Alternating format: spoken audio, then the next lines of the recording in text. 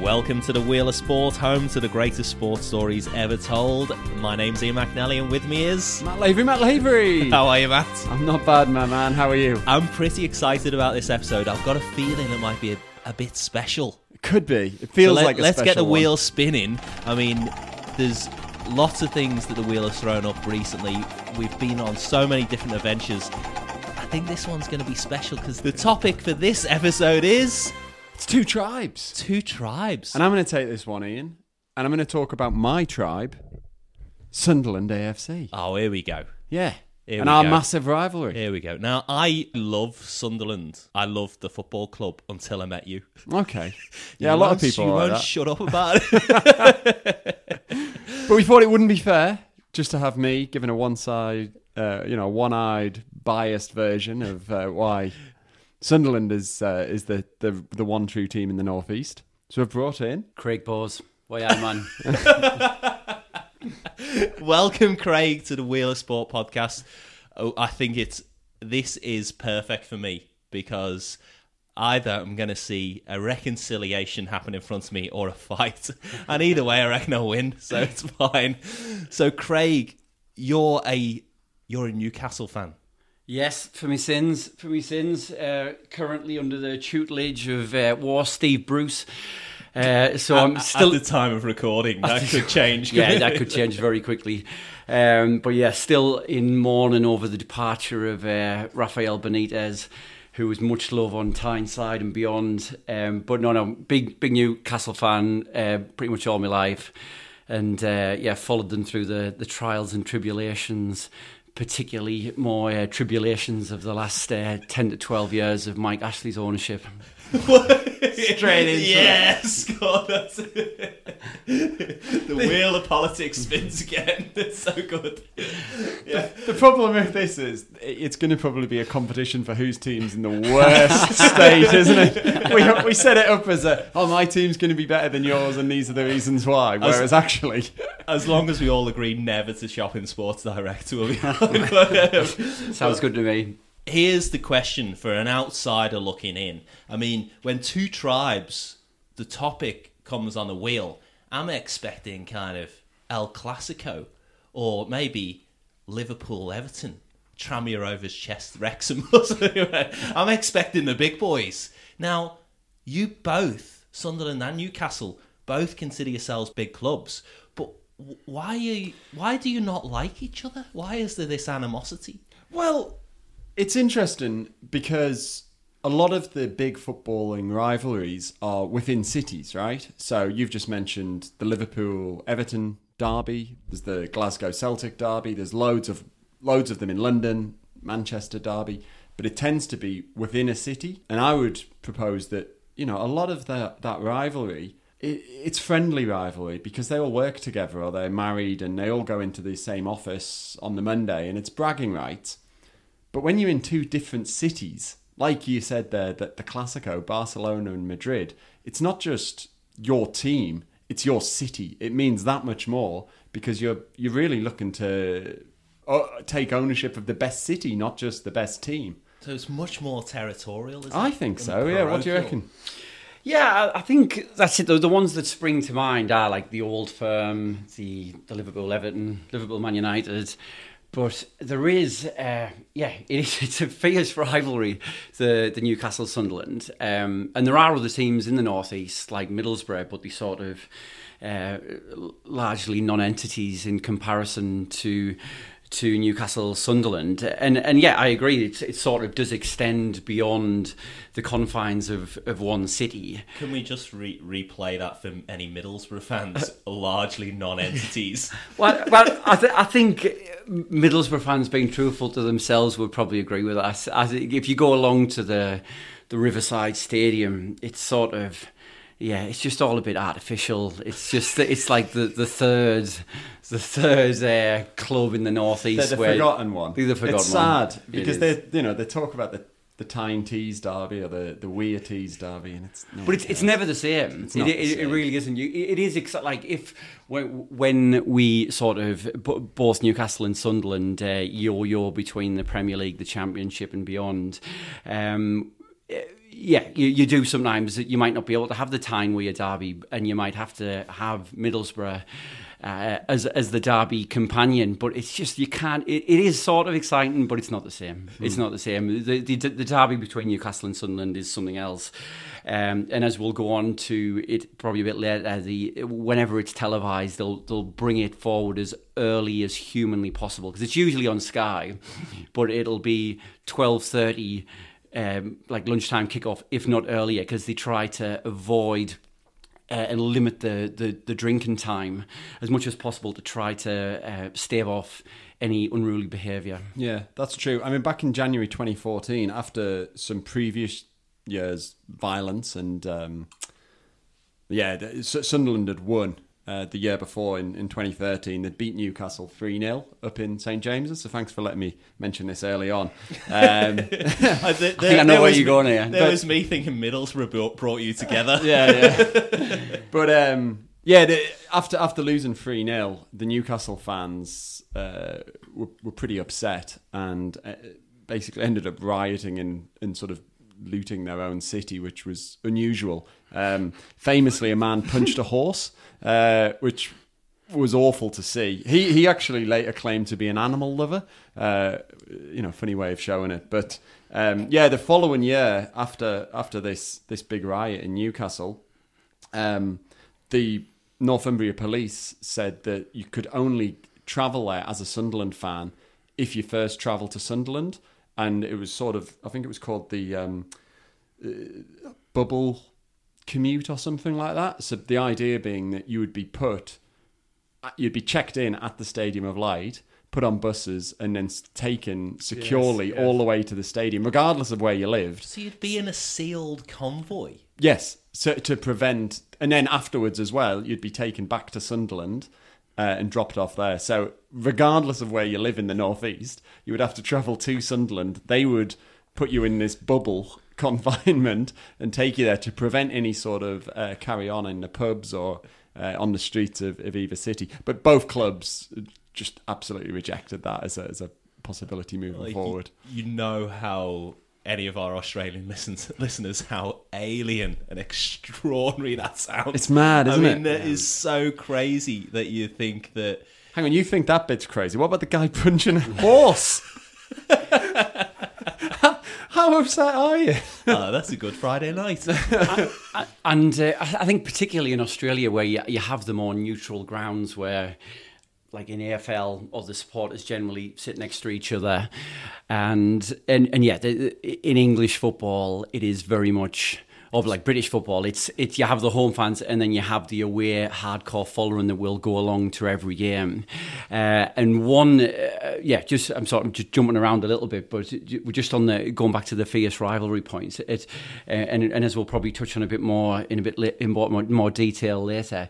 At the moment, Newcastle and Sunderland find themselves in different divisions, so we haven't had a derby for the last couple of years. But earlier this year, there's an obscure competition called the Checkatrade Trophy, which I don't even know. Is it like it's not the League Cup, but it's the Football League. It's the Football League trophy. It's the Football League trophy for the bottom two football leagues, so excluding the Premier League and the Championship. So it'd be for the old Division 4 and Division 3. Yeah, that's right. So it's for the lower clubs to have a chance at silverware. And because Sunderland at the moment are in the third tier of English football, so there's like the Premier League where Newcastle are, the Championship, and then League One. Also, the Premier League under 23 teams also enter this trophy in the earlier rounds.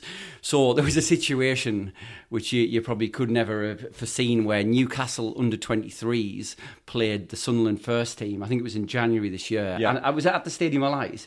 Yes, it was, yeah. And there was still a massive crowd turning up for this game. It was like a Tuesday night, like midweek, horrific weather in January, and there was still thousands of people turned up. I think there were, and I'll admit this, I think there were some idiot Newcastle fans who were ripping up seats in the Stadium of Light and chucking them around. This is for the Checkatrade Trophy. Checkatrade Trophy. I mean, even Half Man Half Biscuit, who's referenced on the show before, they've written a song on the most recent album called Swerve in the Checker Trade, because it's like, how do I get out of having to go as a season ticket holder to watch Tranmere Rovers play in the Checker Trade? How do I get out of it? So it is one of the most the least desirable fixtures to go to in England at the moment. Yeah, I know, I agree. But I suppose that parochialism as well, like, it does run through, it is a feature of English football in the respect that there's 92 full-time professional teams, 92 stadiums. Again, around the world, people find this extraordinary because it's particularly in a country where distance isn't a tyranny, like in the US or Australia. I mean, a 92 stadiums, like, really, like, it's so something we've grown up with, so you never question.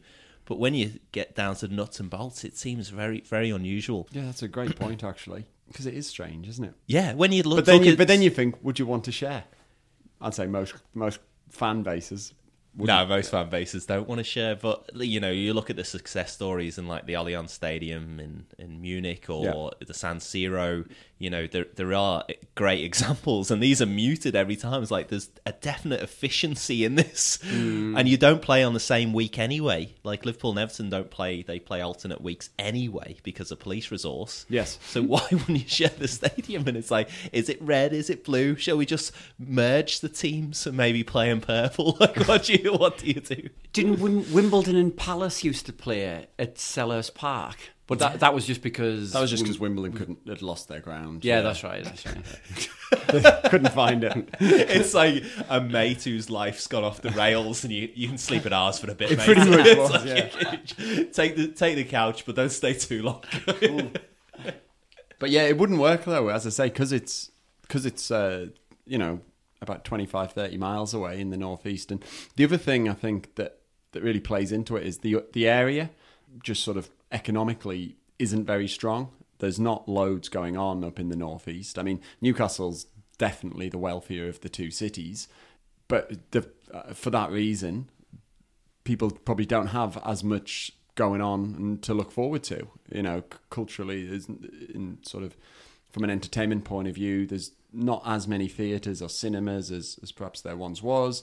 It doesn't get loads of development up in the northeast, and the local people, it matters a lot. And just to follow on from that, I think it's like a lot of sort of hardcore football areas. It's a traditional working class area, like coal mine and industry was very prominent until the Thatcher years, and I think there's a quote from one of Newcastle's favourite sons, Jackie Milburn, and I can't remember it exactly, but it's along the lines of that, like saying to the other players, the people, they're working down the pitch during the week, they live in a hard life, and they go to the football for an escape. So the least that you can do is go out and give like 110% absolutely, like every game, and show that you're working for them. And I think that does, so that when Newcastle have had some bad times over the last few years, it's we don't expect to be winning trophies, but the quote is that we expect a team that tries, and I think it probably runs for both teams. That you just expect effort, because that's what you're doing on a day-to-day basis. The people who go to watch the football. So you've got this great rivalry. Clearly, there's got to be, with great rivalries come great memories. Other than watching a man punch a hole. Other than watch, yeah. If it's, can you give me a memory that isn't related to civil disobedience? Yeah, definitely. Look, most recently, Sunderland have had a bit of success against Newcastle. I mean, you mentioned playing the under-23 side. I don't think that really counts, although we did win that game 4-0. But yeah, in the games before that, we're now unbeaten in 7 competitive, and we won 6 in a row, which was a big deal. I'm looking at Craig here. He's fuming about this. No. This is something that's brought up. Like, this is one thing that I'm pretty mild mannered about the whole debate between Newcastle and Sunderland. I was mentioning off air that my dad is a Sunderland fan, and me and my 2 brothers have somehow turned out to be Newcastle fans, and I've got relatives who are big Sunderland fans. But one thing that does irk me slightly is this insistence and repetition of the 5 in a row, 6 in a row, whatever it is. Because we would probably be doing exactly the same if it was the other way around. But you've got to focus on the bigger picture. Like, we're at the end of the day, there is no bigger picture. At the moment, you're 2 divisions below us, and there is a high probability that we'll meet up next year again in the Championship when we get relegated. But I think it is an and it's hard to take. I was asked for a favourite memory. Relegation twice had nothing to do with Newcastle. Matt, you keep talking. I'll keep Craig on. I'll fade him out. No, it's always such a special day, and there were some great goals. It was just a lot of fun. I think Defoe's goal was a real favourite. It's hard to think of players that I could say I genuinely am proud of or really like. Certainly recently, probably over the last 10 years or more, maybe 15 years. But Defoe was a really good lad. He did a lot for a little kid who he'd met on a hospital ward, and brought him to the game and did loads of charity work with him. So I like Jermaine Defoe, and he was probably the only one, and then he scored a wonder goal against Newcastle. So that was probably a really nice moment for me. Craig, I'm putting your fader back up now. Matt, yours goes down. No, but I think that's the thing. Even though there is rivalry, a lot of it's sort of tongue in cheek, and when there is a real issue, like the Bradley Lowry charity, like both sets of fans got together. Yeah, both were fundraising, and for the serious things, you do sort of put the football rivalries aside. Yes. I've got a couple of memories. Just when Ian asked me to be on this podcast, I was back home in the UK, so I was just digging around in the old bedroom and looking at some old. Hang on, favourite memories regarding the derby. Oh yeah. Sorry. The tension in the studio went up. Where's he going with this? I am very nervous right now. No, but I found a couple of old programmes. Thank goodness. And which I don't generally get programmes, but I seem to have got a couple from previous Tyne-Wear derbies.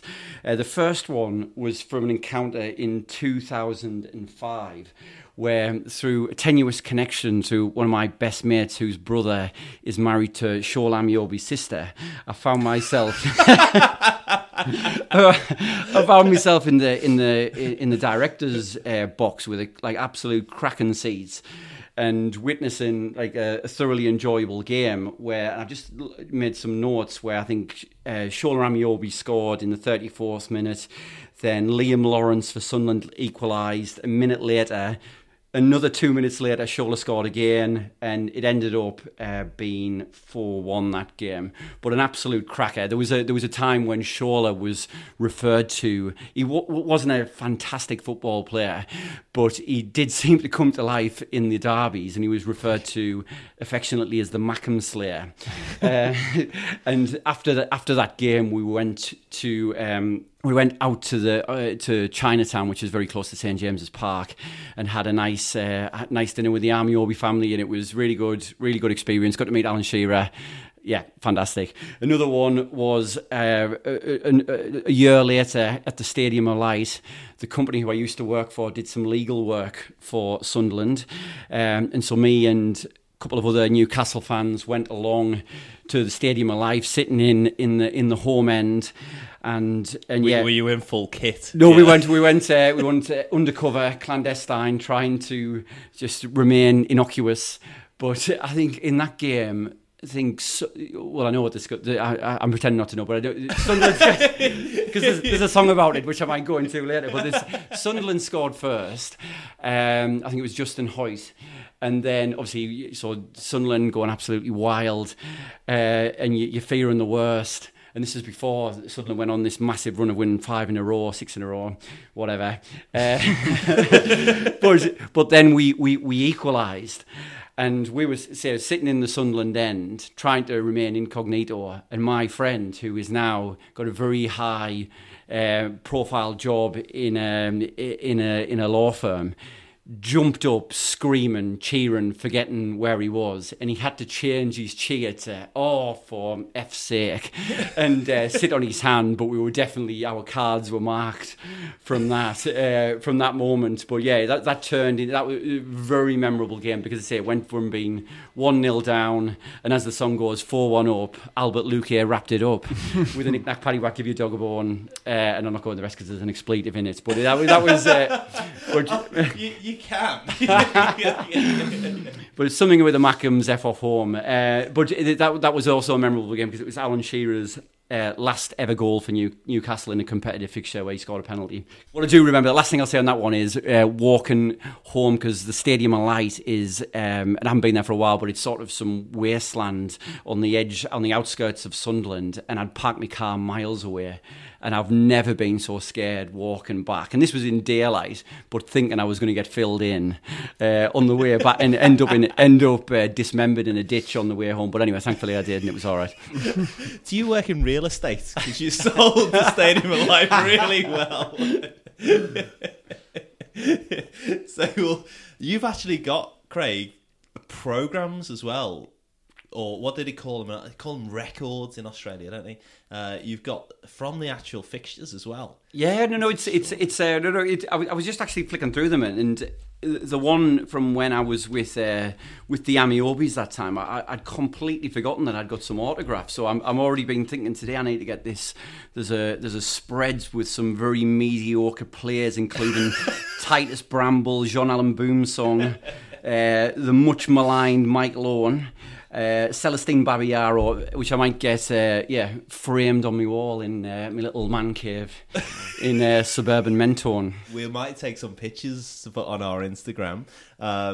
So for any listeners who would like to see the mediocrity of these signatures, and like Matt, I'm disappointed you haven't brought any. I didn't bring any goodies in, I'm afraid. But these are great just to see the old lineups and. Yeah, some good players, some questionable players throughout the ages. Now, one of the great things of modern Sunderland is the Netflix documentary, which it's hilarious, isn't it? But I recommend it to everybody because that gives a really good insight into how much it really matters to the people of Sunderland. And I'm sure if they were to do one about Newcastle, probably wouldn't be as tragic on the pitch, but certainly it would mean just as much in terms of the passion of the local people. And I think presumably when it was done, it was supposed to be like a sort of a fairy tale, coming back from the brink, fighting against adversity, and then back into the Premier League. But I think that the way that it actually transpired with getting... and I'm not gloating about this at all, but it was like a consecutive relegation. Made it actually more compelling viewing, and you did feel like there's some of the characters in that, like Jack Rodwell came across incredibly bad as a money grabbing so and so. Yeah. But I quite actually liked the chairman, the Scottish chairman. I felt really sorry for him because he did seem to have the club's best interests at heart. But it was it was his arrogance, I think, that signed off on the thing in the first place. He loved himself. Yeah, he was chocolate himself. Yeah, and exactly. But it does make like a compelling case. It's like if your mate buys a Ferrari, you don't want to hear about it. If he's bought a Ferrari and crashed it out of the showroom, then you want to hear the story. And Sunderland in the last couple of years, I mean, the fact that Tranmere Rovers are playing Sunderland this year, I mean, we were in the conference, in the semi-professional conference 2 years ago, and here we are playing. It is funny. Sunderland. I mean, I went to see AFC Wimbledon a few years ago in Kings Meadow. I think the capacity there is maybe about 1,000. It's just all standing, and I went down to see Wigan play there, and it was a great day out. But for Sunderland, with their 49,000 seater stadium and all of the amazing facilities we've got to be playing at that level, is just embarrassing, really. But because it was definitely like the Premier Passions made all those years back when Peter Reid was in charge. I think you can get the whole series on YouTube.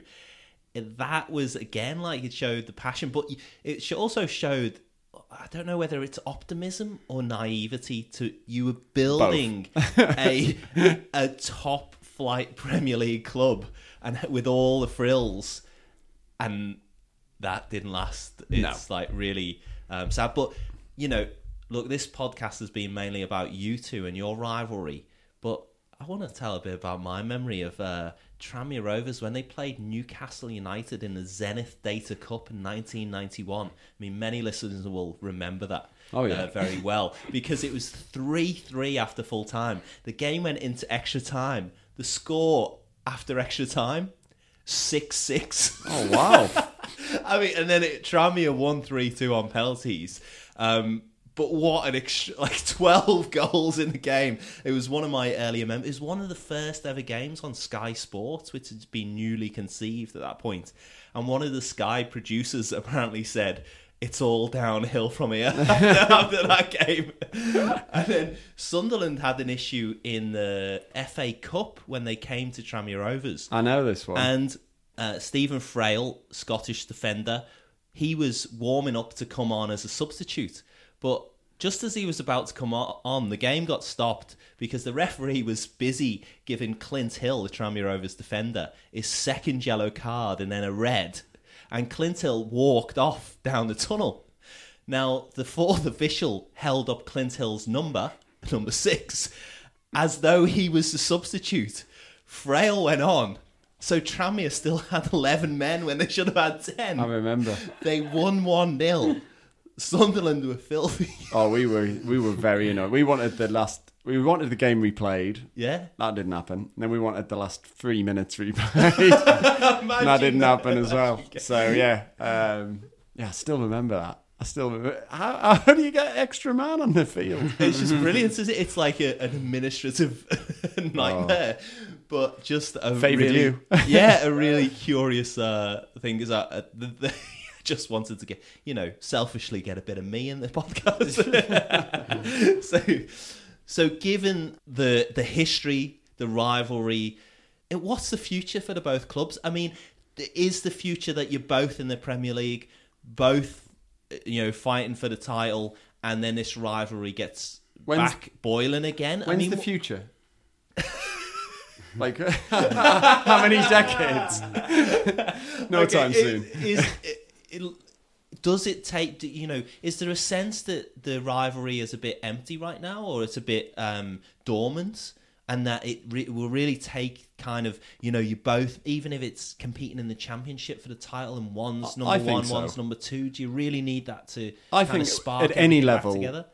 If we play in any tournament, as Craig said, even in this ridiculous cup where Newcastle brought their under-23 side, there were still tens of thousands of people there to watch it. So any game, there's going to be passion. But I think most fans of either club would probably prefer us to be having these bouts at the highest possible level. There's a bit of schadenfreude when one of the teams gets relegated. I'm sure there's a smirk to see Newcastle go down when Sunderland's in the Premier League. But at the end of the day, it's not good for anybody to not be playing each other. So personally, I'd like to see us both teams back in the Premier League and being successful, but I can't see it happening, I'm afraid. and I completely agree. I think it's good for the region. Like, I don't know what the capacity of the Stadium of Light is, but it's 49,000, I think. Yeah, and so that it's significant size stadiums, and they really is 54, 55. It's 53 and a bit, and that's it for like just when I was just having a flick through some of the previous encounters between the two sides, they just sell out every game. As many people that can cram in the stadium as possible. So I think it is a sad loss that it's not happening. It might happen again next year in the Championship if we get relegated and Sunderland get promoted. But I think the sooner we sort of reunite is the better, because they are missed when they're not there. And when you have the games, they're not enjoyable experiences. You just stress the whole game. You're worried about the flack that you're going to get the next day, especially if you're living in the city where you're going to go into work and you're going to get the Mickey taken out of you. But you do miss it when it's not there. Do you know what our history is as well? Excluding when we played the under-23s, but competitive fixtures. 53 wins to Newcastle, 53 wins to Sunderland, 50 draws. Yes. So we're currently level pegging, even Steven. Does that mean you merge? It means you just give up. It means the next game matters because one team's going to move ahead. Unless, of course, you count goals, in which case Sunderland are winning 232 goals to 224. There we go. There we are. We are the better team. I love the way that you just have to take the research to the extra step. Yeah. You utter pedant. No, I thought, Craig, you did a very good job there of kind of trying to bring everything together and make the piece, and then Matt just blew it out of the water with that little. So I'm going to finish on a non-football related topic, which is one thing that unites us all, being in Australia, recording this in Melbourne. Craig, your accent is beautiful. Same with you, Matt. Craig, when you order coffee in Melbourne, it's a very Melbourne thing to do. You will they ask you for your name. They say, "Can I have your name?" And you say Craig. And you get... I've had everything. Honestly, the most common one is... Because generally, I think people from the northeast can't pronounce the vowels properly. So say Craig, and then so you get Greg. So, but I've had, Craig... I think once had Adrian. I don't know where the hell he got that from. But it's just, it's I do struggle with the accent, especially... regional accent. I think people in Australia, they expect everyone to talk like Prince William and Harry with like Oxford English, and not being aware of the big regional dialects that exist in about like places that are in quite close proximity. There's a marked accent difference between mine and Ian's accents, and we're probably separated by like an hour and a half, couple hours drive. I've had a few moments about being in Australia with the old lost in translation moments, but I think I've been here for a few years now, and if I haven't lost the accent yet, it's probably not going to happen. Well, thanks, Craig. Thanks, Matt. That was excellent. 2 tribes. It was great to get 2 people from each tribe in the room together, and I think we'll go for a beer now. Yes. Yeah. We Sounds carry good. on. And thanks so much for listening to The Wheel of Sport. Make sure you follow us on Instagram or Twitter at The Wheel of Sport, or give us an email, thewheelofsport@gmail.com. And we'd love to hear from you. And make sure you share it or review it wherever you get your podcast. That would be much appreciated, because it means more people can find it. And what a treasure trove to find all these greatest sports stories ever told. Thanks so much, Craig. Yeah, thanks, Craig. Thanks very much. Take care. Bye.